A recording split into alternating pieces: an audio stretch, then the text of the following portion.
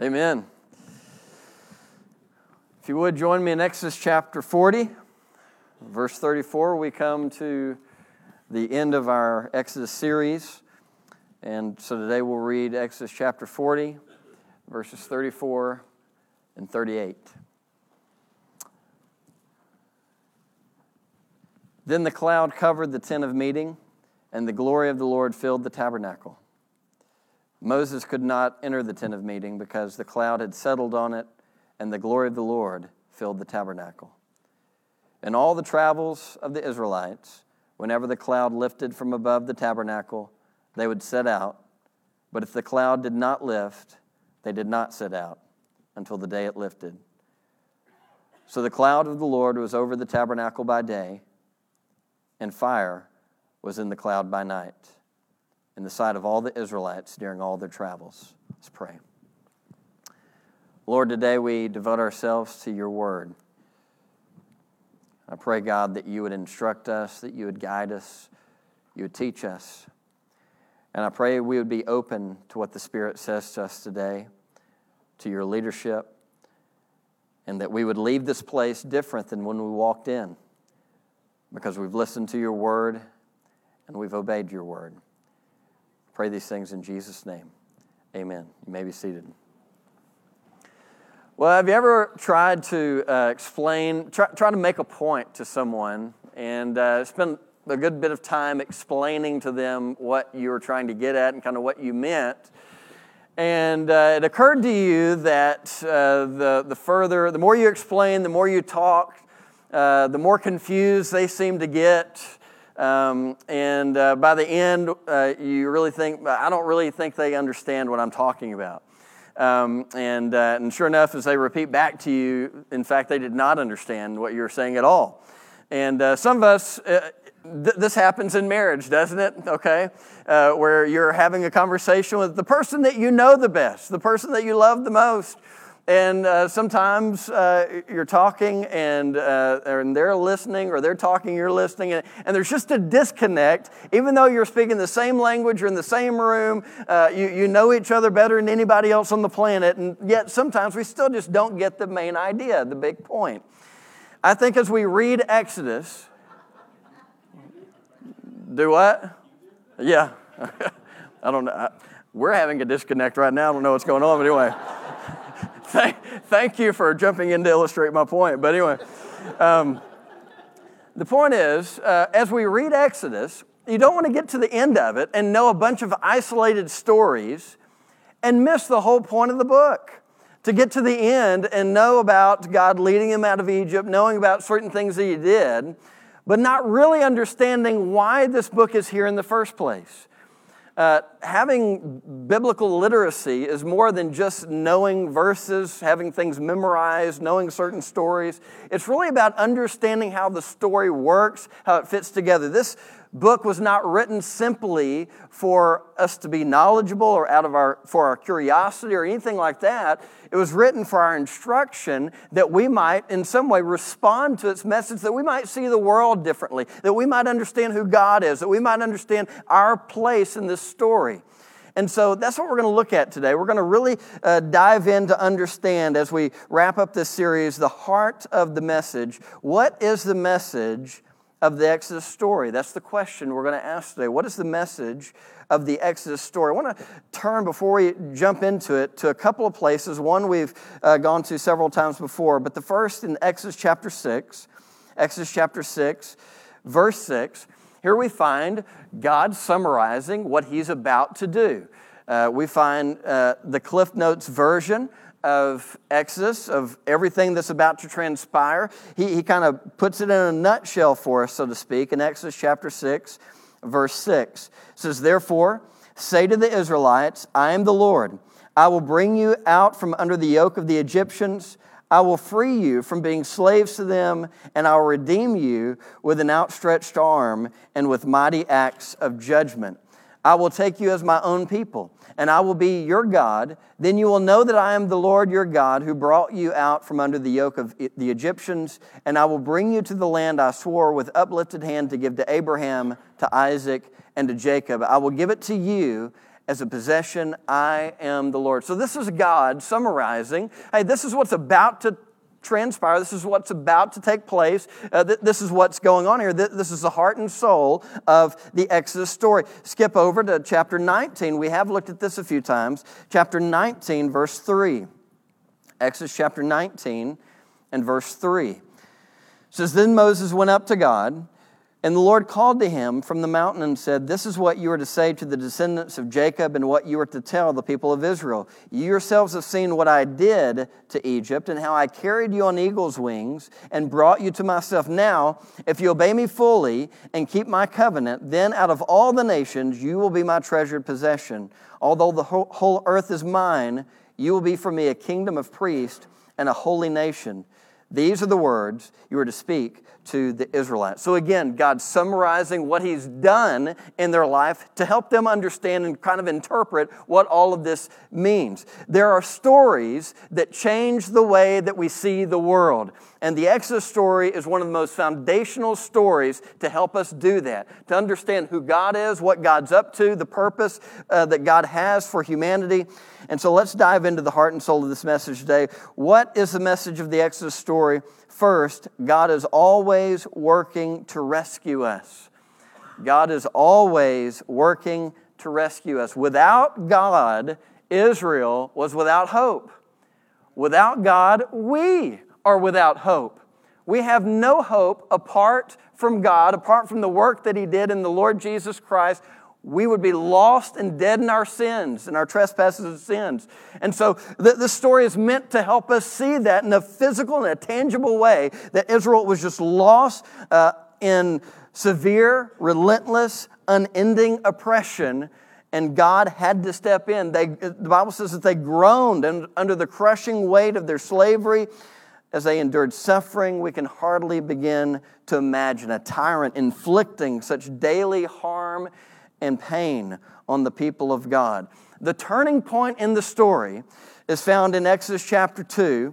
In Exodus chapter 2, verse 23, we find the turning point in the story. The setting at the beginning is oppression, it's slavery, it's suffering, and so on. And they're groaning, they're crying out to the Lord. And the turning point in the story happens in Exodus 2:23, where it says, During that long period, the king of Egypt died.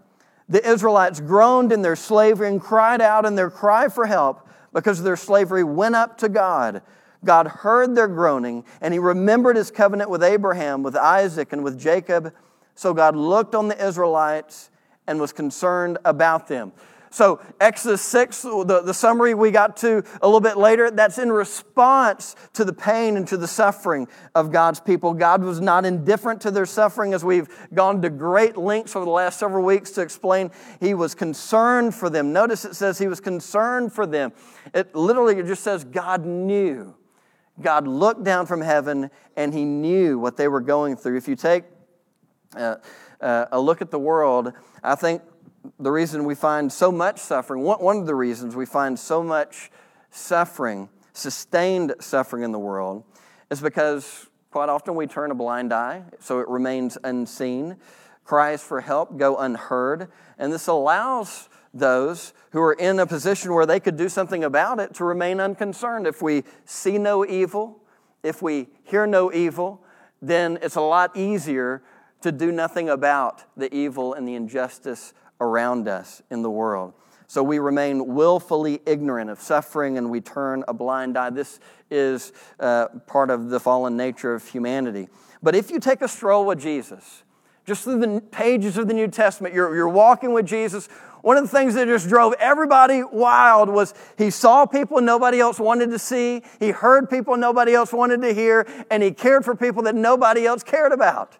So He's walking into a town and the crowd pushes the beggar to the side, marginalizes him, kind of pushes him out. And Jesus says, no, bring him to me.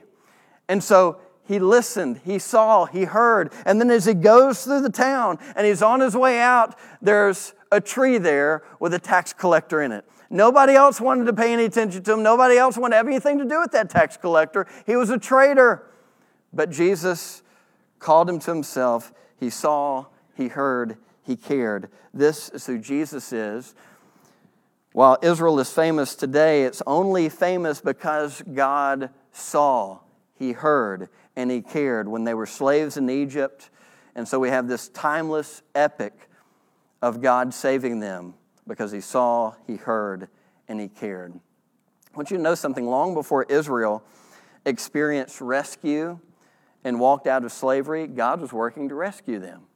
Think about this. Long before they even thought about it, God was already at work raising up Moses, raising up leaders. You think about the people that we went over, how they were gifted by God to make the tabernacle and to use their gifts and their skills and their abilities to craft the tabernacle the way that God wanted them to. Long before they even knew that that's why they had those gifts and abilities and skills, God was shaping them. He's molding them. He's putting them in situations where they can learn that craft. They can hone that craft so they were prepared for the day when God called them to do something. God was working even when they couldn't see it. And even the pathway out of Egypt through the Red Sea was for the benefit of the onlookers so they could see God was working to save them. And I saw, I normally don't bring memes into my sermons because it's not a reliable source of news to trust. But I saw this and I thought it tied in well. It said, long before Zacchaeus needed that tree, God planted the tree. And you think about decades before Zacchaeus ever had need to climb up that tree and have an encounter with Jesus, that tree was planted there so that he could encounter Jesus. I want you to know something, whether you see it or not, whether you feel it or not, whether you recognize it or not, God is working around you in subtle but profound ways because he sees you, he hears you, he cares about you, he burns with compassion, he's moved to action, he's always working to rescue his people. This beautiful passage in Acts chapter 17, verses 26 and 27, the Apostle Paul writes, from one man he made all the nations that they should inhabit the whole earth. And he marked out their appointed times in history and the boundaries of their lands. God did this so they would seek him and perhaps reach out for him and find him, though he is not far from any one of us. So God put you where you are. He put you when you are on the historical timeline so that you might seek him and you might find him and you might know him. That's why you're here. And here you are yet again, and we're focused on God's word. We have this beautiful opportunity to listen to what God is saying to us. But hey, just because Pharaoh saw the mighty works of God didn't mean that he believed. He continued to harden his heart and reject God. Just because the Pharisees stared straight into the face of the radiant Son of God did not mean that they accepted him and they received him. And just because week after week after week we have God's word and we look into the face of Christ, who is the glory of God, does not mean that you're automatically going to believe. There are those who are stiff-necked, who reject and push back, and then there are those who are open to the leading of the Spirit and receive in faith. The question is, which are you today? Number 2, the message is God is always working to teach us his ways. God is always working to teach us his ways. He's always working to rescue us. And a lot of us, if you pay attention to the plan of salvation that a lot of people tell, that's where it ends. It ends with them coming out of Egypt. The first half of the book focuses on God delivering his people. Exodus chapters 1 through 19, that's the focus. God delivering them from Egyptian bondage. But the second part focuses on God teaching his people his ways. What kind of God are you? What kind of people do you expect us to become?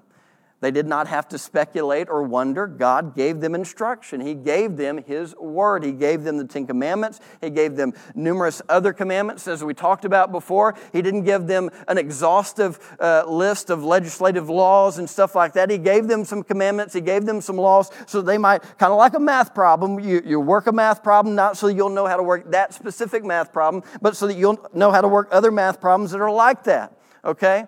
And I graduated high school before I kind of figured that out. But anyway, all right? That's the point. And so we've got these commandments. We've got these situations, these circumstances. We're to pay attention. We're to see the math behind it so that when we are in similar situations, we can work the problem and we can remain faithful to the wisdom of God.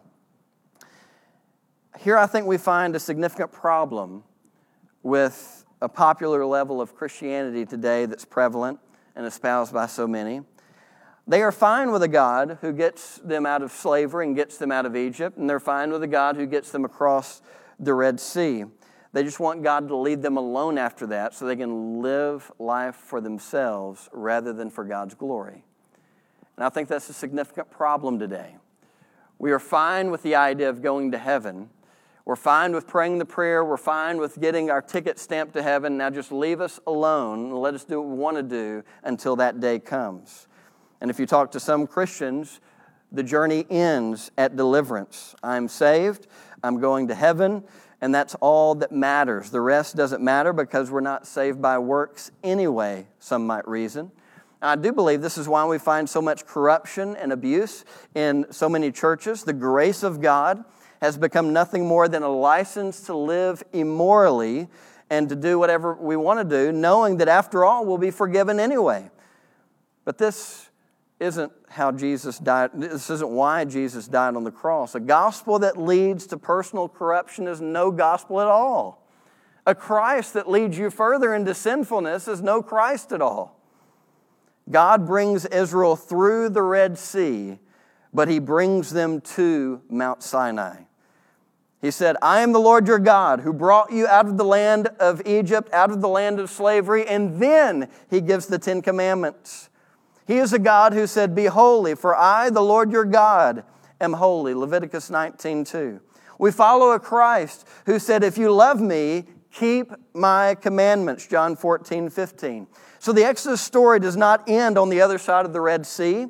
Now they are going to enter into a covenant relationship with Yahweh, which means they are making a commitment to follow Him, to become like Him, to become a peculiar people out of all the people on the earth. They are to be a light to the nations because they are changed by the grace of God. I normally don't have long quotes, but today I've got two. And the first one comes from Dietrich Bonhoeffer as he talks about cheap grace. He says, cheap grace is the preaching of forgiveness without requiring repentance, baptism without church discipline, communion without confession, absolution without personal confession. Cheap grace is grace without discipleship, grace without the cross, grace without Jesus Christ living and incarnate. Costly grace is the treasure hidden in the field. For the sake of it, a man will go and sell all that he has. It is the pearl of great price to buy, which the merchant will sell all his goods. It is the kingly rule of Christ, for whose sake a man will pluck out an eye, which causes him to stumble. It is the call of Jesus Christ at which the disciple leaves his nets and follows Him. Costly grace is the gospel which must be sought again and again, the gift which must be asked for, the door at which a man must knock. Such grace is costly because it calls us to follow, and it is grace because it calls us to follow Jesus Christ. It is costly because it costs a man his life, and it is grace because it gives a man the only true life. It is costly because it condemns sin, and grace because it justifies the sinner. Above all, it is costly because it cost God the life of His Son. You were bought with a price. And what has cost God much cannot be cheap for us. Above all, it is grace because God did not reckon His Son too dear a price to pay for our life, but delivered Him up for us. Costly grace is the incarnation of God. Folks, if you know the grace of God, you are changed. You're a new creation. You don't keep going the same path you're going, just happy that the destination's going to be heaven. It changes the path of your life because you've been going your own way, and now you're following the way, the truth, and the life which is found in Jesus Christ. We must eliminate a cheap grace mindset in our own lives and in our churches. And this would mean receiving the instruction of the Lord. We love that phrase, seek first the kingdom of God. But we often leave out that last part. Seek first His kingdom and His righteousness. We are called to conform to the image of Christ, which necessarily means that we turn from our way. God is gracious. God is loving. We can be the prodigal son and we can run home, but we've got to receive the Father. Yes, we receive repentance, we receive forgiveness, but there must be repentance as well. So what kind of person are you becoming? What kind of church, what kind of people are we being formed into? This brings us to the third message of Exodus, the story of the Exodus. God is always working to show us His glory. God is always working to show us His glory. This is where the story concludes in Exodus chapter 40, is with the glory of God, Him giving a visible demonstration of His glory and His goodness to His people. Why did God work the way He worked to bring Israel out of slavery? He could have snapped His fingers, right? I mean, He didn't have to send Moses in. He didn't have to get Aaron in. He didn't have to go through all of this rigmarole to get them out of slavery. He could have just snapped His fingers and boom, they're out. Wiped out all of the Egyptians or whatever. He could have done that. He chose to work through people, and He chose to work in such a way that as people observed God at work, they would see His greatness, His goodness, His majesty, His splendor, and they would respond to Him in faith.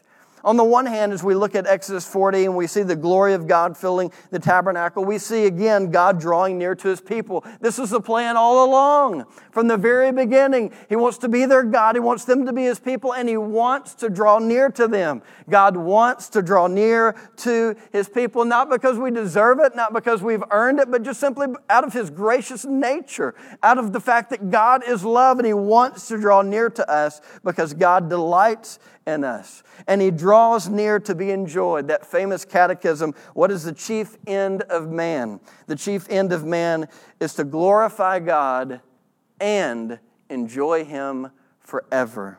There is nothing in all creation more life-giving, more joy-infused, more satisfying, more full of goodness than the glory of God. On the other hand, we're reminded of the holiness of God. Notice His presence fills the tabernacle. The glory of God fills the tabernacle to an extent that Moses can't go in at first. So there's this idea that God is separate. He's set apart. He is different from us. He is not like us. And here's where I come to the second long quote. This comes from Michael Reeves in his book, Delighting in the Trinity, and actually my favorite book. And listen to what he says about holiness. What is holiness then? And listen to these words. The words used for holiness in the Bible have the basic meaning of being set apart. But there our troubles begin, because naturally I think I'm lovely, so if God is set apart from me, I assume the problem is with Him. And I can do all of this in the subtlest, most subconscious ways. His holiness looks like a prissy rejection of my happy, healthy loveliness. Dare I burst my own bubble now? I must. For the reality is that I am the cold, selfish, vicious one, full of darkness and dirtiness, and God is holy. He's set apart from me precisely in that He is not like that. He is not set apart from us in priggishness, but by the fact that there are no such ugly traits in Him as there are in us. God is God, wrote Jonathan Edwards, and distinguished from that is set apart from all other beings and exalted above them chiefly by His divine beauty. God is holy. God is lovely. The psalmist talks about the splendor of the holiness of God. And this is the God that we worship and the God that we are to become like every single day. This is why in Psalm 27, if you'll remember it from earlier, what we read, the psalmist said, "One thing I ask from the Lord, this only do I seek, that I may dwell in the house of the Lord all the days of my life, to gaze on the beauty of the Lord and seek Him in His temple." You know that you've figured out the main point of Exodus. When you get to the end, you know that you've received it in faith. When you get to the end, you say, "Oh, I just want to gaze upon the beauty of God and seek Him all the days of my life." This is the kind of God that's worth selling everything so that you might buy the field to find the treasure. The treasure is Christ. It's His kingdom. And the question is, are you committed to treasuring Him in your heart? Finally, number 4, Open yourself to the work of God through faith, hope, and love. Open yourself to the work of God through faith, hope, and love. If you would turn over with me to Hebrews as we begin to close out our series today. Hebrews chapter 3. Throughout human history, we have proven ourselves to be somewhat stubborn. Any of you have that characteristic in your life where we tend to be stubborn sometimes? Sometimes it's a good thing. But it's not a good thing if we are rejecting God's leadership and His guidance in our life. We have a tendency to reject gold for fake gold, costly grace for cheap grace, the glory of God for a golden calf. This is true of Pharaoh. He has all of these opportunities to respond to God in faith and to open his eyes and see who this God is. And yet he continues to reject, he continues to resist, and he hardens his heart against God. But it's not just true of Pharaoh, it's also true of Israel as well. They have opportunity after opportunity to trust in God. And even as we see in our passage in Hebrews chapter 3, we see that in Hebrews chapter 3, verse 12, it says, "See to it, brothers and sisters, that none of you has a sinful, unbelieving heart that turns away from the living God." And he's saying that using the example of Israel because they continue to reject God's guidance and God's leadership.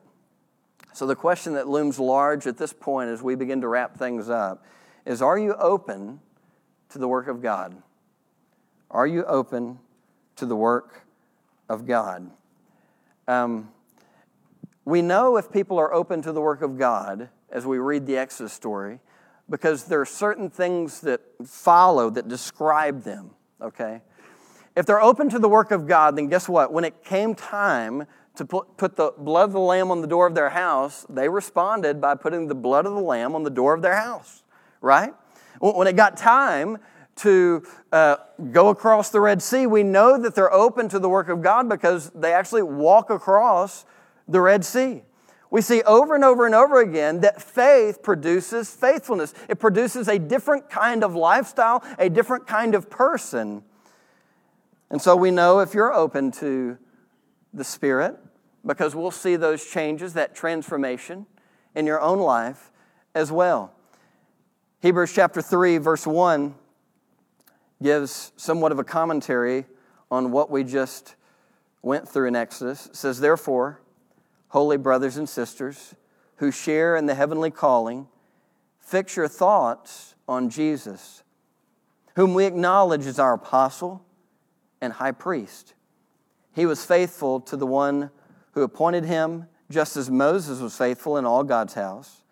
Jesus has been found worthy of greater honor than Moses, just as the builder of a house has greater honor than the house itself. For every house is built by someone, but God is the builder of everything. Moses was faithful as a servant in God's house, bearing witness to what would be spoken by God in the future. But Christ is faithful as a son over God's house, and we are His house, if indeed we hold firmly to our confidence and the hope in which we glory." A few things there. Notice that exhortation, that word of encouragement for all of us. Fix your eyes, fix your attention, your thoughts on Jesus Christ. This is a command because guess what? We get to control our thoughts. We get to control our thoughts. We get to have say in what we think about. And when you wake up in the morning, as you go through the day, you get to choose what you spend your time thinking about and dwelling on and meditating on, okay? We allow a lot of things to influence us, don't we? Allow a lot of things to influence us. I just got to be honest with you. I was in a little bit of a bad mood yesterday after watching the Baylor basketball game, okay? I allowed myself to be influenced by some referees. But anyway, we won't get into that today, right? But I allowed myself to be a little influenced by that. It kind of messed with me a little bit. We get to choose what we allow ourselves to be influenced by, what we set our minds on. And my question is, do you set your mind on the things of God, on the kingdom of God, on the Lord Jesus Christ, reflecting on His nature, on His character, reflecting on that story? If we're changed by stories, just imagine reflecting on the gospel throughout your day, meditating on who Jesus is and what He accomplished for us on the cross. Imagine just dwelling in that and sitting in that. But I want you to notice something else that it says here in Hebrews chapter 3. It says that Christ is worthy of greater honor because He built the house, okay? Notice verse 5. Moses was faithful as a servant in all God's house, bearing witness to what would be spoken by God in the future. So what's the whole point of the Exodus story? What's the whole point of this tabernacle in the Old Testament? It's pointing us forward. It's a signpost pointing us forward to Christ, pointing us to Him and what He would accomplish. Because notice what it says. As we look at verse 6, it says, but Christ is faithful as the Son over God's house. Listen to this. And we are His house. What's He talking about? He's talking about the tabernacle. He's talking about the temple. We are the house. Paul would say it a different way. He said, we are the temple of the living God. A little bit later on in 1 Peter, it says that Christ is the cornerstone and we are living stones being built upon that foundation. So, what made the tabernacle the tabernacle? Whatever made the tabernacle, here's the thing. That's what makes a church a church. Think about that. Whatever makes a tabernacle, that's what makes a church a church. So the book ends, Exodus chapter 40, with what? With the tabernacle becoming a tabernacle. When the presence of God filled the place. And then what happens a little bit later on in the story? It says, and the Word became flesh and tabernacled among us. And we have seen His glory. Glory of the only begotten Son of the Father, full of grace and truth. And then what does it say a little bit later on? It says that He's the cornerstone and we are living stones. We are the temple of the living God. So what all of that means is that there's a place on earth where people ought to be able to experience the glory of God, the goodness of God as we've described it in Exodus. They ought to be able to walk through the back doors of this church, walk right into this community, and they ought to be able to experience it. Because we are all conforming to the image of Christ. We're all becoming like Christ. He's the cornerstone. We're living stones. We are filled with the Holy Spirit. They ought to be able to experience the goodness of God by simply walking through the doors of a local church.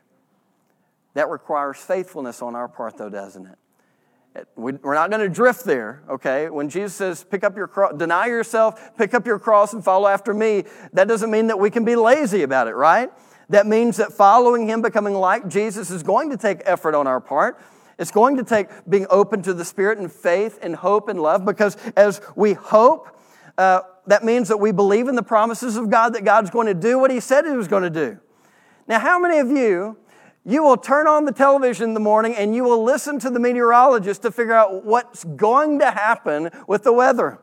And bless their hearts, they try so hard, they do the very best they can with what they've got to work with, but no meteorologist is inerrant, right? I mean, they say it and it's like, well, there's good reason to believe that this is going to happen, but maybe not. And you really got to pray for meteorologists in Texas. It's like, well, in the morning it's going to be freezing. By the end of the day, it's going to be 90 degrees in the morning. Be sure and put on a coat because it's going to be back to 30 degrees. I mean, who knows what's going to happen, right? But here's the thing. We make preparations based upon their word. So if they say, hey, it's about to freeze, what do? You make preparations at your house based upon what they say. Can I just tell you something? The Bible is the inerrant word of God. So when it says that Jesus is coming back and that we're going to stand before Him and we're going to stare Him straight in the face, that right now we see dimly, but one day face to face, that one day Christ is going to appear. When the Bible says it, folks, you better believe it because it's happening. All right? You better believe it because it's happening. The question is, as we wrap up today, are you open to the Spirit? Are you open to His leadership, open to His guidance, open to what He would say to you, to His instruction? Let's bow our heads and close our eyes this morning. You can look at your life and see if you're open to the Spirit. You can look at your life. You don't have to wonder, you don't have to question, because your life will be a life where you are constantly being formed into the image of Christ. And yes, you make mistakes. Yes, you're going to stumble and fall. And you're going to make course corrections when that happens. You're going to make adjustments. When things are revealed to you about your mindset or about the way that you speak or about the way that you treat people or about how you spend your time, you're going to make adjustments because Christ is more valuable to you. It's not cheap grace to you. He's worthy of it. And so you make changes, you make adjustments because you want Jesus and all that He has and all that He is. So are you open to the Spirit? Is your life being changed? Is it being shaped? Is it being molded? Father, I'm thankful today as we have this time of response that we, after going through this story, have the opportunity to see the world differently than we have before. To see you in a fresh light, your goodness, your grace, your compassion. To see our purpose in life, what we're here for. I pray that this story would change the way that we see the world, to be a game changer for us. Father, if there's anyone here who doesn't know Christ, I pray today they would trust in Him. It's in Jesus' name we pray. Amen. Let's stand, and the altar's open this morning. If you want to come and trust in Jesus, make a decision, say, hey, starting today, I'm going to be open to Christ. From this day forward, I'm going to commit to Him. I'm going to follow Him. I'm going to trust in Jesus. Invite you to make that decision today. Maybe you need to follow through believer's baptism. The Bible tells us those who trust in Christ, they followed up with baptism. Invite you to be obedient in that way. Be open to the Spirit. Maybe you want to join the church. Invite you to do so this morning, or just come kneel at the altar and say, hey, God, I've been stiff-necked. I've been stubborn. I've been pushing back. I know You're asking me to do some things. I know You're asking me to go this way or that way and do this or that. But I know I've been hesitant. So this morning, God, I open my heart to You. Wherever You lead, I will go. Let's sing.